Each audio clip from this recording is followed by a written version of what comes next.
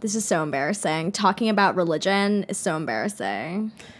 Yeah, I think no matter where you stand on it, unless maybe you're like a very religious person and are taught to have pride in what you believe in, like if it's a little more wishy-washy, it can feel like cringe. Yeah.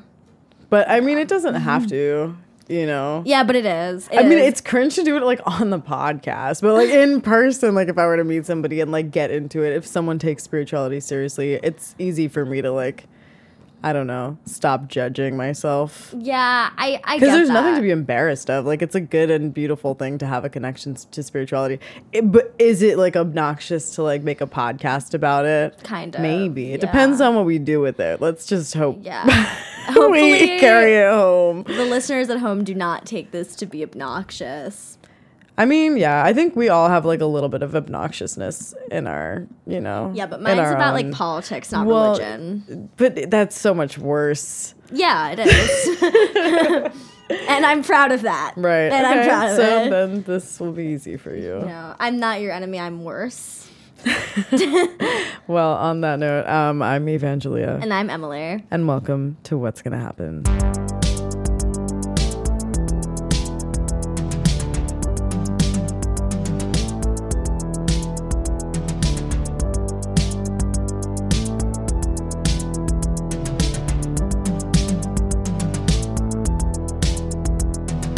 So this concept is a little hard for Emily, and not for the reasons it's usually hard for people to talk about religion. Yeah, no rabbi molested me. I do not have religious trauma.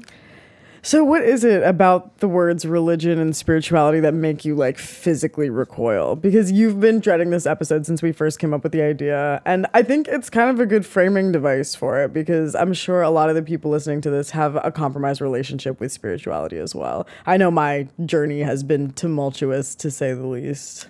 Well, the word spirituality makes me think of, like, tarot. Like, there's a reason why I proposed the hippie fascist episode. Like, my association with the word spirituality is pretty much what we were talking about in that episode. I think of, like, new age hippie freaks that accidentally become fascists or appropriate other cultures, like with Wicca and, like, white girls doing voodoo and whatnot. I know the word spirituality is just supposed to represent your individual relationship with your beliefs, but my association with it has just been tainted. I see. So you're thinking of like material spiritualism, that idea of people taking on spirituality as like a personality and becoming fixated on the aesthetics of it and like all of those external qualities of spirituality. Like your problem isn't necessarily with people's pursuit of a higher power, it's with the culture of people getting their egos wrapped up in their beliefs. Which is ironically antithetical to the whole point of having a spiritual connection in the first place. Right, yeah. Like, I don't have as much of a negative association with the word religion. I think that's just the contrarian in me because I'm so used to, like, those, like, atheists, like, the 2008 New Atheist movement, which as a fifth grader, I was intertwined in. Not intertwined, but like... Why did you say that? I don't know. I got wrapped up with some pretty bad guys in the 2008 New Age atheist movement. Yeah, when you say intertwined, I'm like, whoa. You know what? Those guys, a lot of them became fascists too. So, but those people like atheists that are really like, that almost evangelize their beliefs, because I think a lot of them were raised Christian and like they come from a Christian background, and a lot of their criticism about religion is just about Christianity. So, like, why do former Christians complaining about Christianity bother you? Listen, they can complain all they want. Like, a lot of the time, they just end up grouping all of the, not just monotheistic religions, but all religions together when they critique the system of religion, when they're really, like, they're talking about, like, the Catholic Church or Christianity, and they end up being Islamophobic and anti-Semitic along the way a lot of the time. Yeah. No, I get that. Damn. Honks for that. Honk if you like former Christians that are now atheists. We're going to sell those bumper stickers on the website. Yeah, I think people will buy that. No, yeah, I get that. Because, like, people who are hardcore atheists can end up being super culturally insensitive. Because they forget that all, like, white Christians aren't the only social groups that uphold monotheistic beliefs. Or, like, maybe they just don't care, but I think that that's, like, culturally ignorant. And a lot of the time, I feel like atheism is just as dogmatic of a religion as any other. Because it has this, like, it declares this absolute thing that's so human-centric. Like, there is no God. Like, we just know that. like it just can't be like that. Just, I don't know. There's something it's just boring to me. Like, isn't it boring not to be curious? It's definitely boring. I think that Christians are taught to evangelize, so when they turn into atheists, they just like continue to evangelize because they think like that's what you're supposed to do with your religious beliefs. Obviously, not all Christians. Hashtag not all Christians. But, you know, some of them. Yeah, there was actually an article in Atlas Obscura by Sarah Laskow that says that the FBI and CIA recruit Mormons from BYU to work for them. Basically, they're an ideal demographic because they're usually cheaper to do security clearances on for some reason. And like they often speak another language that's just like part of the belief. So like from their mission trips, I guess. And they usually have pretty low risk lifestyles. So they're used to obeying orders.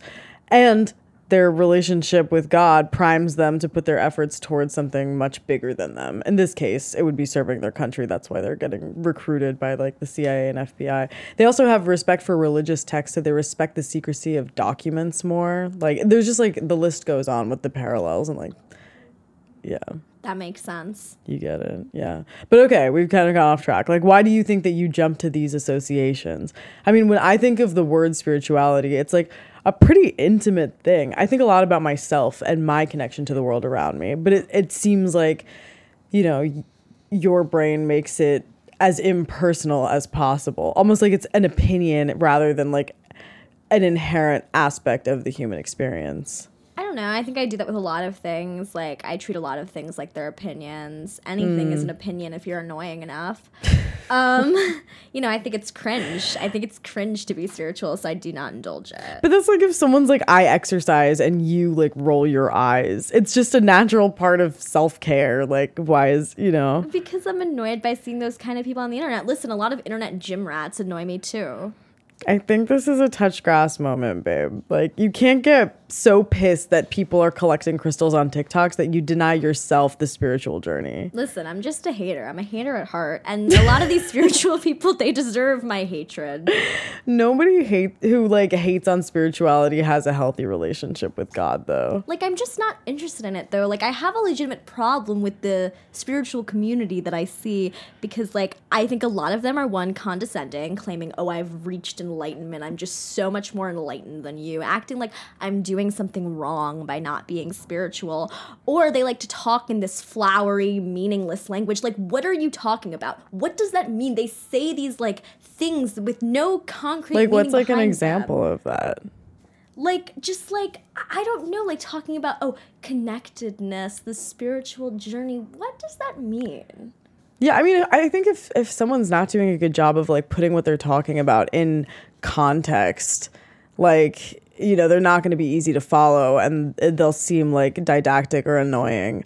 But like if someone has like a good narrative for like what they're trying to say, like, you know, you can respect that. Like, that's not an issue with like spiritual people. I think that's just an issue that a lot of influencers and like internet personalities have, you know. And also, I think you're generalizing a lot. Like, you know, you're super into... Are you just burping back? Like, I'm trying to make this more... And I'm, like, hearing just, like, these little, like, croaks. Frog ASMR. These are the frogs that I sent after all the spiritual people in the world just coming. They're croaking in the background. I literally saw you out of the corner of my eye. I was trying to be like, are you fucking... Because you're, like, looking off dead-eyed, slack-jawed, just, like, burping quietly. I mean, maybe it's not going to be picked up, but it's, like... Not, I couldn't hear it. Okay, that's good. Okay. No, but yeah, what I was saying is like you're super into history, for instance. And many people think that history buffs tend to glorify the past and are interested in history with like some kind of weird racial fixation or motivation. And a lot of them are. Yeah. And like, you know, or a lot of people say that feminists and rad femmes are all TERFs, you know, but like that's not true. It's like we've analyzed so many different social groups, even on this show. And every time we've come to the conclusion that like you can't judge a whole based on a fraction of their demographic because it's not fair. It's like you're giving into the gentrification of spirituality by associating it with the groups that like, you know, appropriate it or whatever. And I just think in order to honor the history of spirituality, it's best to adjust your view of it and give credit to its ancient roots and not you know, what, like, we have to think outside of America, outside of Europe. Like, where do these schools of thoughts come from? It's not the tarot bitches. So saying like the whole spiritual community is like these representatives online just like minimizes what it is. Okay, you win this round, but I have a question for you. Okay. What does it mean to be spiritual? What does it actually mean to connect with God? Like, I don't know what I'm missing because I don't even know what that looks like outside of organized religion and spiritual materialism. Those are fantastic questions. And I think I'm still trying to figure out my answers to a lot of them, but I'm going to try to like give you my best answer that I can today, based on my experiences. But I think it's first important for both of us to establish a little context for those of you who might not know us, like our backgrounds. Okay, well, in case you didn't know, based on every single episode of the show so far, and my entire social media presence, and just my face and voice and like essence, I was raised Jewish and I went to Hebrew school, but weirdly enough, like the Jewish education, like Hebrew school education, is more about like the rituals and like things you do to celebrate Jewish holidays and less about like believing in God. And obviously like there is emphasis on believing in God, not as much as you would think, but you know, I don't really believe God is like a guy in the sky. I think God is like the oneness of everything, to be cringe about it. Okay, but right there, see, like, you need to kill that for this conversation to work. You can't be judgmental of your own genuine beliefs. Nobody is laughing at you for talking about God. And I think it's really important to analyze, like, why your brain goes to that place of defensiveness when you start to get sentimental. All right, well, Continue your thought. I think that religion serves a purpose. I think it serves the purpose of providing people with community and answering the tough questions like, what happens after we die, and is there a point to it all? Those are good ones. And obviously those things can be addressed through philosophy and stuff, but it doesn't fulfill that human need as well as religion does. So what is that human need that isn't satisfied by philosophy and science? Well, philosophy and even science has a sense of they have a sense of uncertainty that religion doesn't. I mean, that depends on which path you take. Some people find God in the complete uncertainty of life. Totally true. I totally get that. But I think religion just provides a level of comfort and certainty that other things don't. Saying, like, this is a doctrine, this is true. Mm-hmm. It's not like this can be disproven if we do a study that's good enough, or if somebody writes a good essay, like... No, yeah. I agree. I think that is why having a spiritual connection is integral to being satisfied in life. You know, I mean, every mental health professional, every addiction recovery program I've encountered, everyone who has studied religious texts, like the ancient ones, will tell you that there is a benefit to having an active relationship with a higher power. And some of that, I think, comes from the benefits of submitting part of your ego to something bigger than you. And if you can acknowledge that you're ruled by something else beyond all comprehension, it will humble you. And I think by being humbled, like, that makes gratitude more accessible. And so your life is just going to be better if you're like a more gracious person. And to your point about comfort, you know, it takes some of the weight off of you. Like, realizing that you don't control the world can be the most terrifying and the most alleviating feeling. And I just think that that's something a lot of people need right now. And have always needed, I guess. Yeah, I agree. I think there's a lot of comfort in the thought that nothing matters. I'm a proponent of positive nihilism. It takes the weight off me. Mm-hmm. Yeah, I feel like we go through that journey of being like, you know, you start off as a kid not worrying about your purpose, and then you realize that you might have to have one if you want a will to live. And then you realize that there is no purpose, and a lot of people get pissed about that and stop there, and that's nihilism. Like, just thinking that you're kind of owed a reason to exist. But then it's like you're saying, you can take it a step further into absurdism and just be like, sweet, nothing matters, so I can just make meaning out of whatever I want. And that's when you can take control back, in a sense, because you've submitted to this bigger idea that you're just a speck. No, yeah. I mean, I've been through all of that for sure. My first come to God moment was the first time I took acid. And I was in my friend's bathroom crying, telling God that if he made it so I could feel my mouth again, I would never watch porn ever again in my life. Now, Bitch, you lied, I'm sure. When I woke up, no, because God didn't make my mouth God did not give me a feeling in my mouth. He was back. like, she's not ready to stop watching porn. So I continued to watch porn. Looking back on that whole fiasco, I was definitely just thirsty. Whoa. But the second time I did acid, it was very corny. I had that, like, we're all one. So how did you get from a point in life where, like, your first trip went that way and then the next one went the completely other way? Oh, because I had no sleep the first time. Oh, okay. So that was just the like entire reason. the deprived mind. Yeah. I wouldn't recommend like doing acid on no sleep to anybody. Oh, yeah, neither would I. You meet some pretty crazy You might spirits. end up in a bathroom crying. So yeah, begging to God, forgetting about bevs. Yeah. You needed a bev so bad. Yeah.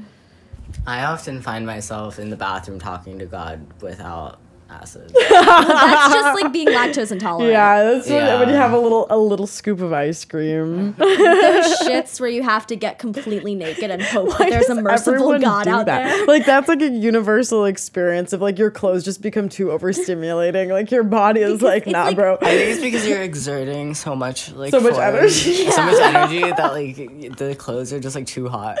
Like you're overheating. It's just such a primal like instinct that everybody has. It's so funny. I mean, people are not meant to wear watch clothes. Like 50% of listeners. I'd be like, damn, you bitches are shitting naked. I never did that in my life. There's been memes about it, so I know it's true. We're all one. We're all one. No, yeah. I think that even if it takes a substance to facilitate that realization, coming to terms with the fact that we're all waves in the same ocean is a very huge step in appreciating our interconnectedness with not only each other, but the world around us too. The question is, were you able to hold on to that realization and actually apply it to your life? I think that realization made me a little chiller. Like, it made me less afraid of death because I realized I'll just become part of everything. Yeah, that's a really cool realization. I feel like I've been facing the idea of death a lot lately because my grandma's in hospice, which makes me sad. So I've been in anticipatory mourning is what I've been told it's called by mental health professionals. And that's been happening for a while. But I think that practicing radical acceptance has been the best way for me to handle it. What is radical acceptance? It's basically the practice of accepting the inevitable, like truly sitting with the reality of what is happening and meeting it without judgment and reframing it so it doesn't feel like something is being taken away from me, but instead it's like something is being returned to where it belongs. And also accepting that I'm not okay with that, like at the same time, which it's hard to hold those two things. Like I don't want it to happen and it's going to happen.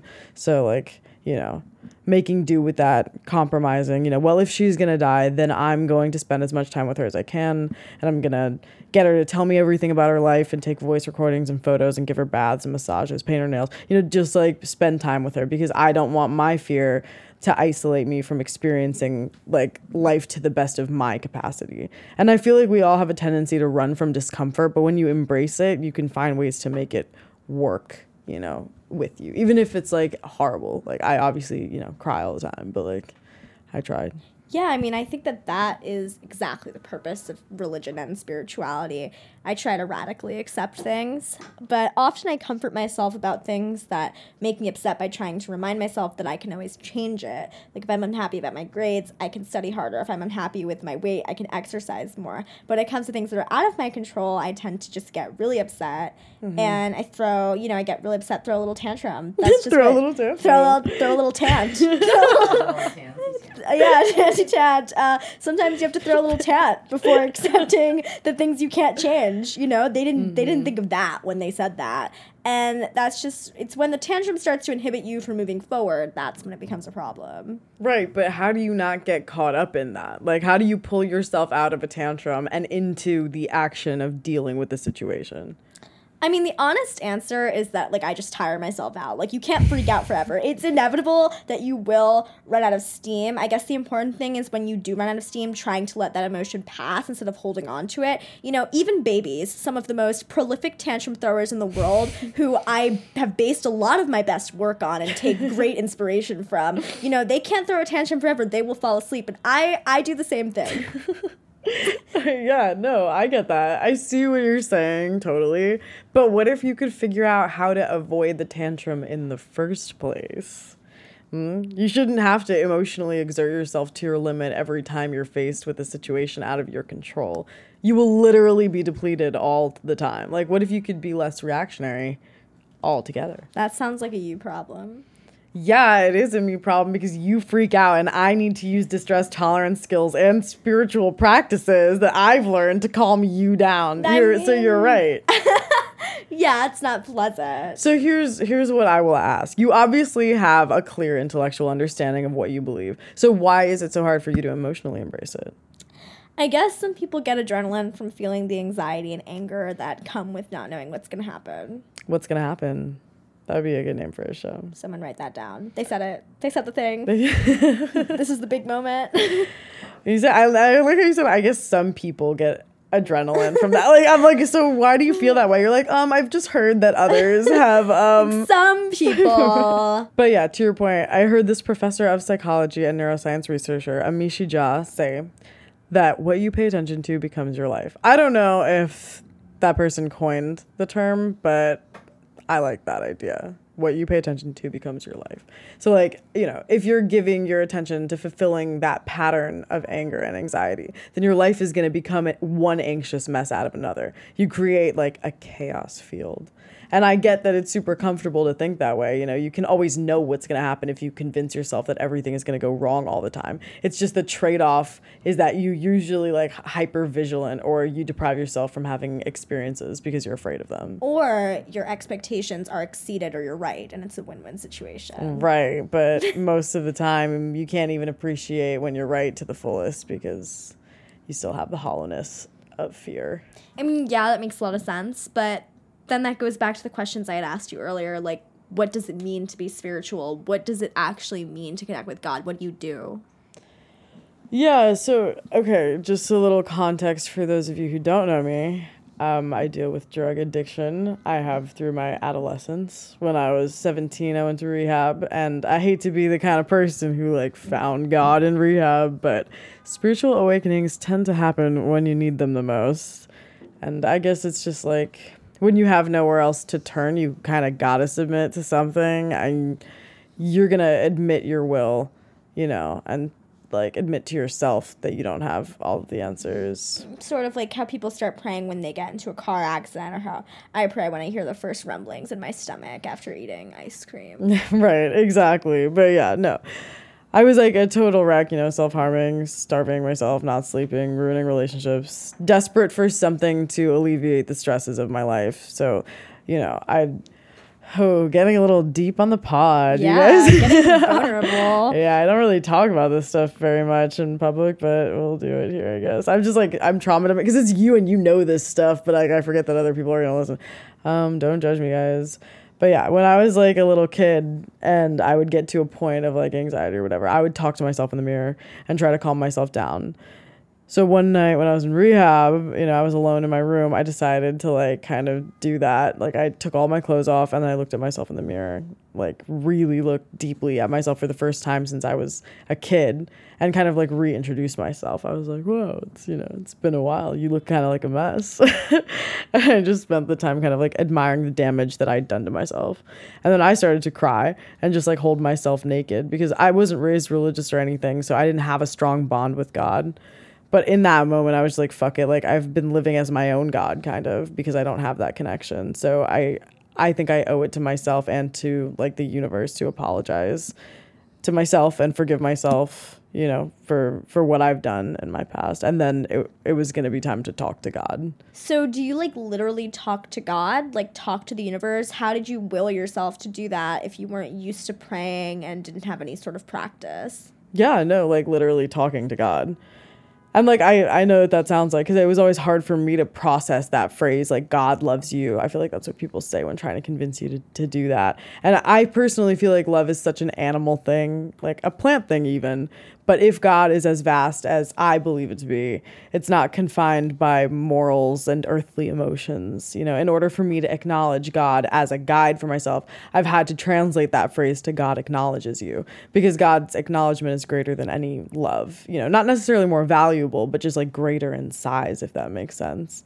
And I don't know if God feels love, but I do know that God acknowledges my consciousness, because it, like, my vessel, my body, me being here is evidence of like that. You know, I exist beneath her, like I'm connected, you know, my body is honoring God. So if I have to, you know, honor God in some way, it's through being gentle with myself. So apologizing to yourself and being kinder to your body opened that door? Yeah. Yeah. Practicing forgiveness made it easy for me to feel much more comfortable talking to God, because like that can be like scary. I don't really talk to myself out loud. Like I know you do. You've said that. Oh, yeah, I talk to myself, pace around. Yeah, you be pacing and, like, whispering under your breath. Literally, like, the whisperings of a madman. Walking on me. It's, like, 9 a.m. I'm getting dressed. There's clothes everywhere. I'm pacing around. I'm, like...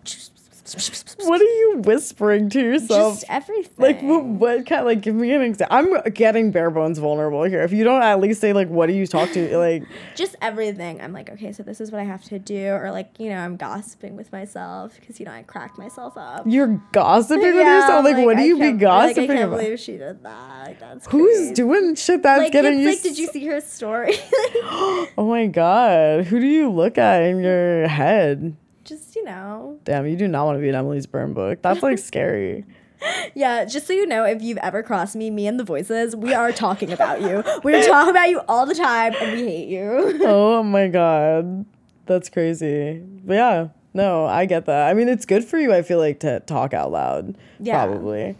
Like, talking out loud to myself was always harder for me. So I had to learn how to do that first before it was easy for me to talk to God.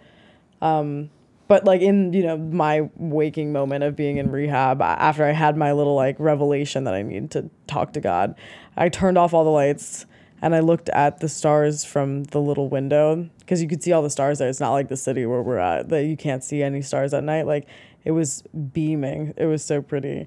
And so I was just like thanking God for everything that I had. It made it really easy because I was like in nature. Like it was just like a different experience. I feel like it's easier for me to connect to that idea when I'm like looking at it, like a sky full of stars, not a sky full of other buildings filled with other people with egos. Like it was just easier to like feel vulnerable, I guess. But like, I swear to God, in front of my eyes, this flash of light streaked across the sky. And I didn't know if it was a shooting star or like a firefly or whatever it was, but like it was real. It happened and it made me so happy. And then the next day at breakfast, like one of the people who worked there turned to me and all the other crackhead girls, because we were just like sitting eating breakfast. Bitches were like throwing their food or fighting with each other. But this woman was like, did any of you guys happen to see the comet last night? And I was like, yeah, I saw the fucking comet last night. Like, literally, I saw it. No fucking way.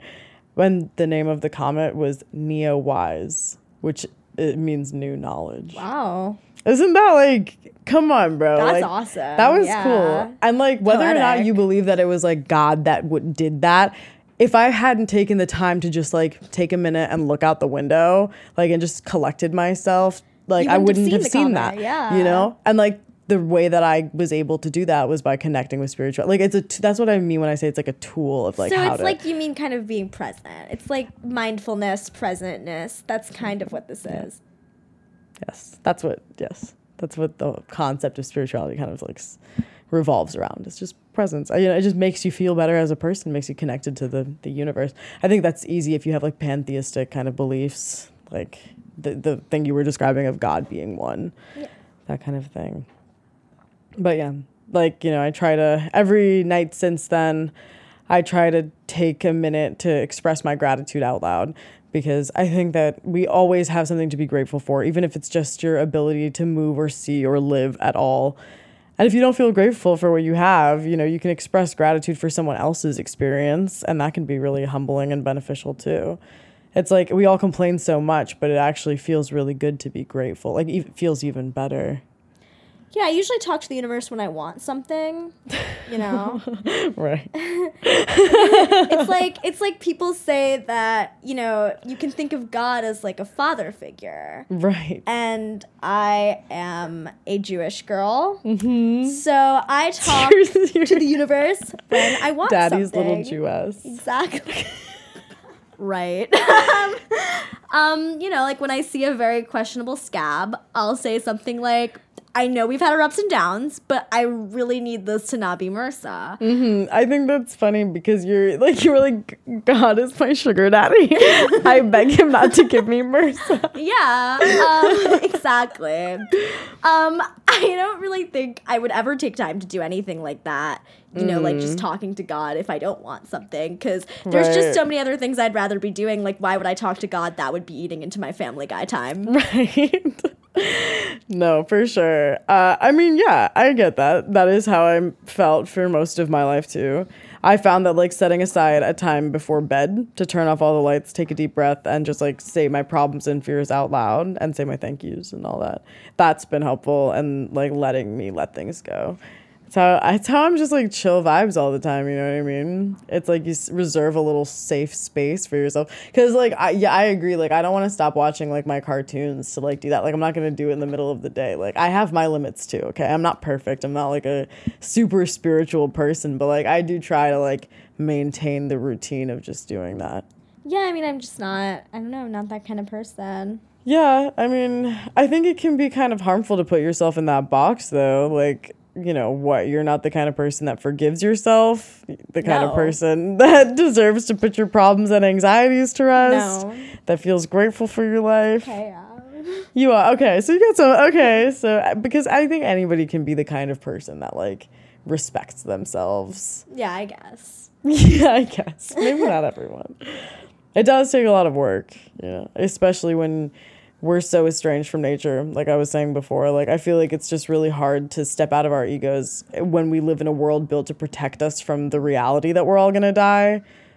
Capitalism in general doesn't leave much room for pondering the nature of life. I feel like being out of nature causes mental illnesses in the same way that sea animals get depressed when they're put at like SeaWorld.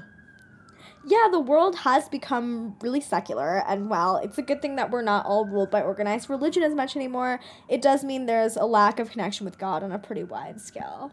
Also, just to clarify to the listeners, we're using the word God synonymously with like higher power. We're not just talking about one God in particular. I think I should have said that earlier too, because I say that word a lot. It's just like an intense word. It is a pretty intense word. I think it's what I mean. I think some people even have the tendency to recoil when they just hear the word God. Yeah, that's why I say that, because like I don't want people to think that I'm like trying to preach like one way of being spiritual. Like that's not what I'm saying. It's just like, because yeah, no, I know, but it's one of those things that's like, why are we so triggered by words that are intense? Like that's how I felt about the word lesbian when I was a kid. Well, like, the word lesbian is literally stigmatized. Like, it's yeah, truly so is the word stigmatized. God in a different way. Yeah. You know? God, lesbian, sex, penis, vagina. No, but I think with me, especially in my relationship to religion and spirituality, there's this like cognitive dissonance where I simultaneously think religion and spirituality are stupid, but there is a need to connect with it because like, I don't know. I feel like it's because like it being Jewish, like more so than other religions, it allows for you to believe without believing in a sense. Like Judaism rests on the idea that the Messiah is coming in like this many years, and if he does it, then I don't know. Jig is up, I guess. What know. the like, fuck? The jig is up. I don't know. I can. Everybody still, go home. Yeah, everybody go home. He's not coming. You don't have to go home, but you can't stay here. Yeah, I can still prescribe to the religion and the ritual and respect it culturally without placing my bet on the return of God. I met a rabbi recently who said basically that the Messiah might not come, and if he doesn't, then it's over. He was like, all right, then we're going to go home. We're going to secularize. So there's less pressure, I think, than in Christianity, for instance, where it's like Jesus can come back whenever. His love is eternal. He is eternal. And Jews are taught that God hates us and might not even be out there for us. And we're for just sure. the Byzantine chaos of the universe. And I would take that as an answer if your cultural Judaism and your spiritual beliefs were intertwined.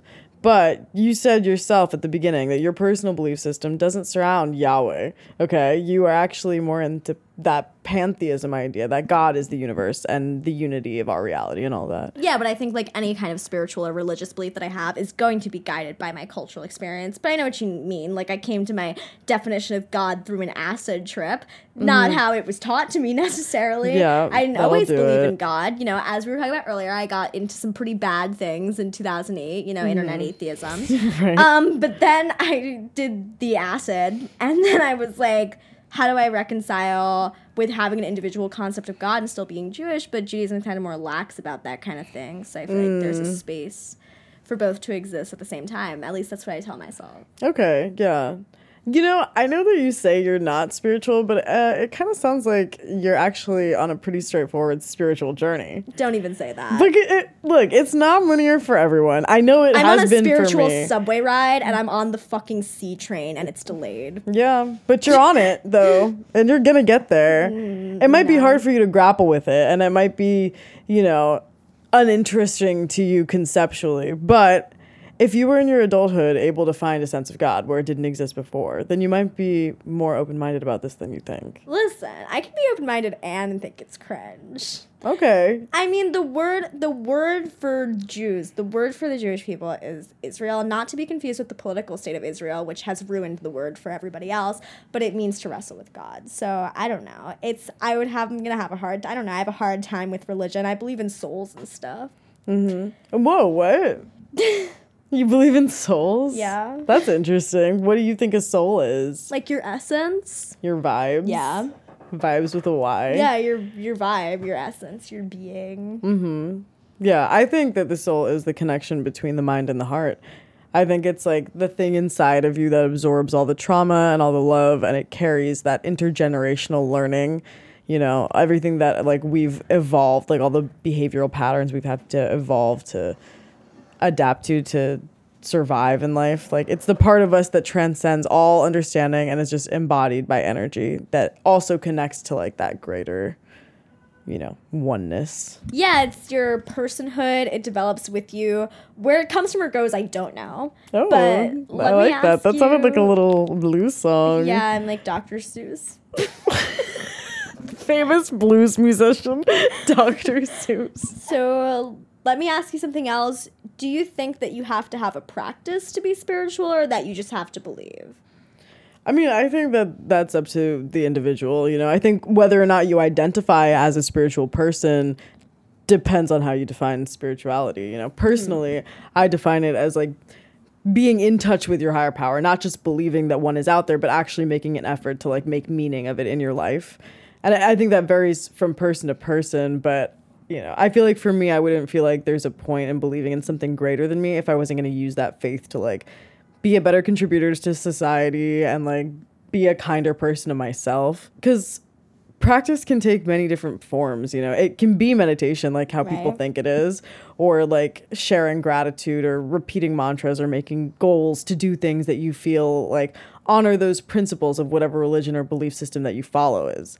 Like, if you believe that God is love, or that God is connectedness, then making a daily effort to listen and extend yourselves to other people, like that's a form of practice too. It doesn't have to be contained in like a space, you know? Well, I mean, like, I definitely strive to treat others well, and I think a lot of people do, not necessarily because of a spiritual or a religious belief, but because I just think it's the right thing to do, you know, golden rule and all that.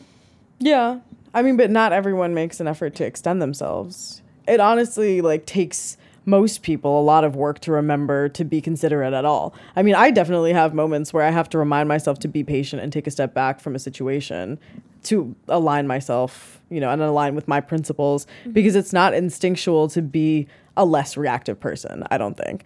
You know, I don't think my spirituality, like, it affects the way I treat people, but it definitely works as a tool to rein myself back in if I need to. So you don't think it's necessary to be spiritual to be a good person, but you think that it makes it easier if you have a strong connection to a higher power. I mean, I agree with that to an extent, but it just reminds me of, like, how extremely religious, any kind of, like, fundamentalist religious person will say, like, you need to believe in this religion to be a good person. Like, without religion, nobody will be a good person. And I think that's not true. I think that people will try to treat others well because they know it's the right thing to do. Right, yeah. But when I say, like, people who have a good connection, I don't just mean, like, heavily religious people. you know, there are a lot of heavily religious people who don't necessarily have a healthy relationship with God, and even if it's a strong one, you know what I mean? Yeah, but like, I don't know. I don't think you need any kind of connection with any kind of higher power to be a good person. And I guess that's what we were saying, but I don't know. But why do you think that there's a lot of religious people who don't have a healthy relationship with God? Because I think that a lot of their faith is built on fear. And what should faith be built on? You're so Jewish. I mean, in my opinion, it should be built on gratitude, you know? I feel like I've made it clear that it's very important to me. Not love? I think love is hard to define. You know, it's easy to not feel loved by God if things are going wrong in your life. But if you practice gratitude, it's easier to identify the ways in which it feels like a higher power is expressing a form of love. Does that make sense? Yeah, I mean, I don't actually believe that God is fear. I guess it can feel that way in times of distress, like, you know, when I'm anxious and begging for mercy. That's out of fear. Right? And that makes sense, you know, and that still counts as like a form of connection because you're submitting your will in those moments. The worst that I ever feel is when I'm disconnected from my passions and disconnected from the people around me, from my body, from nature. You know, all of those things are components of God under like the way that I see it in my understanding. Why do you see those things as components of God?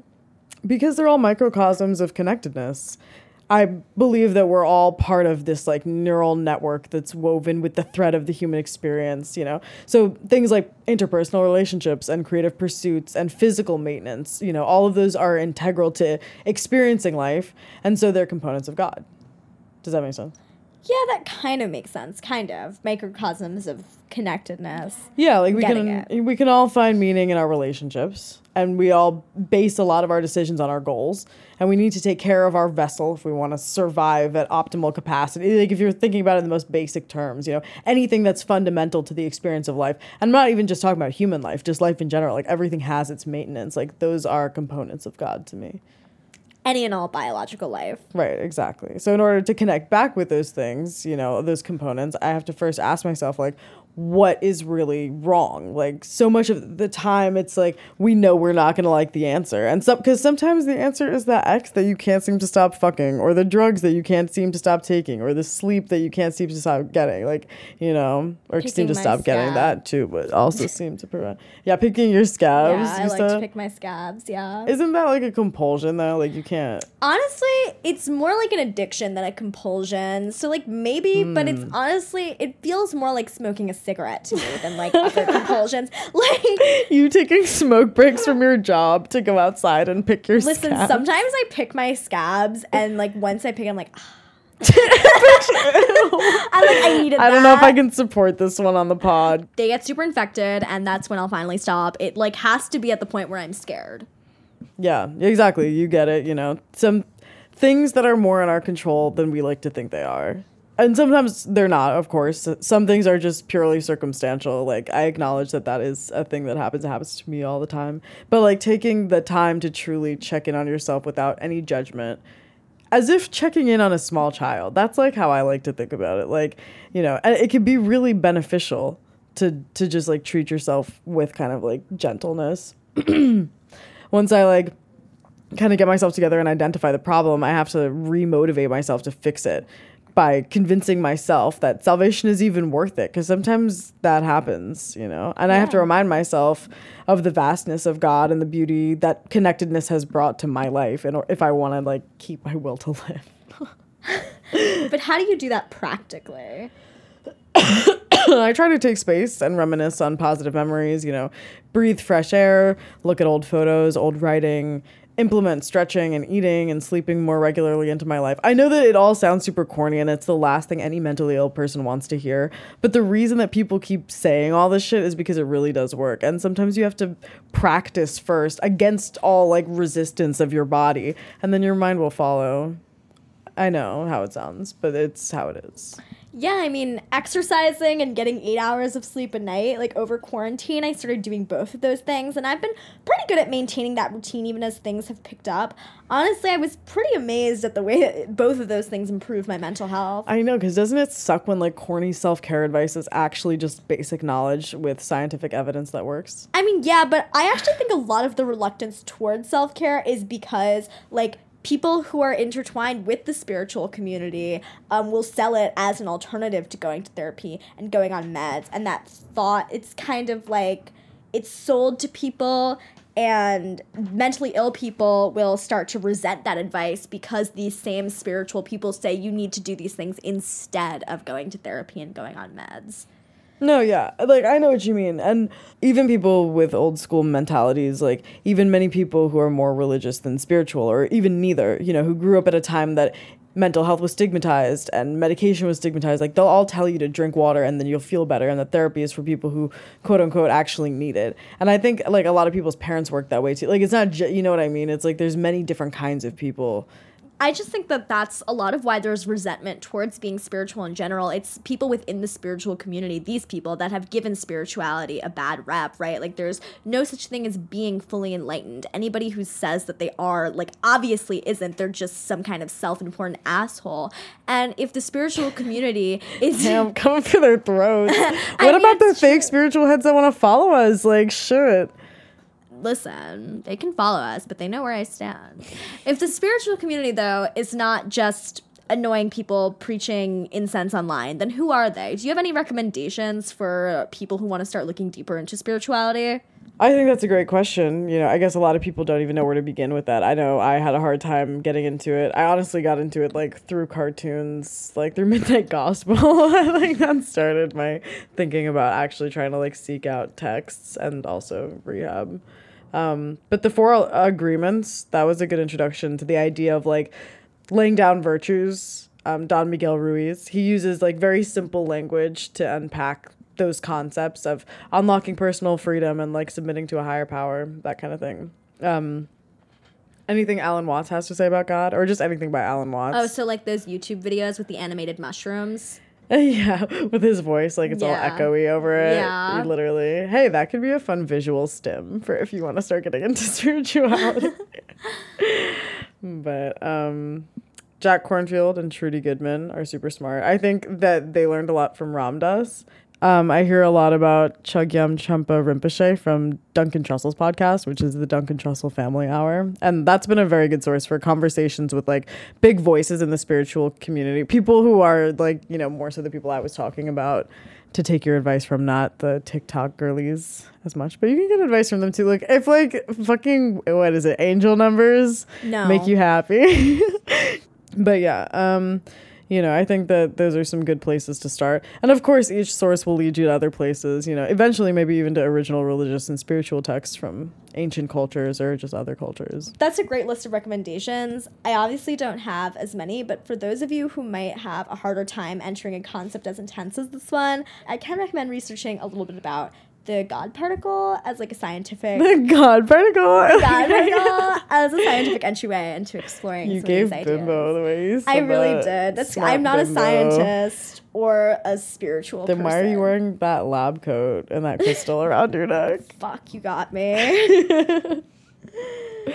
Yeah, no, the God particle that's an interesting concept. I mean, I'm not the best at science either, but I definitely like thinking about, like, scientific concepts. And it could be, like, a good thing for atheists or agnostic people to think about, you know, people who value, like, science as a means of proving God instead of, like, just, you know, wishy-washy spirituality or whatever. Right. I mean, well, it's not scientific proof of God. In fact, an article I read in, like, some kind of science magazine when I was researching this said that any scientist will recoil if you say it's proof of God. But whatever, they're annoying. Go recoil on some bitches.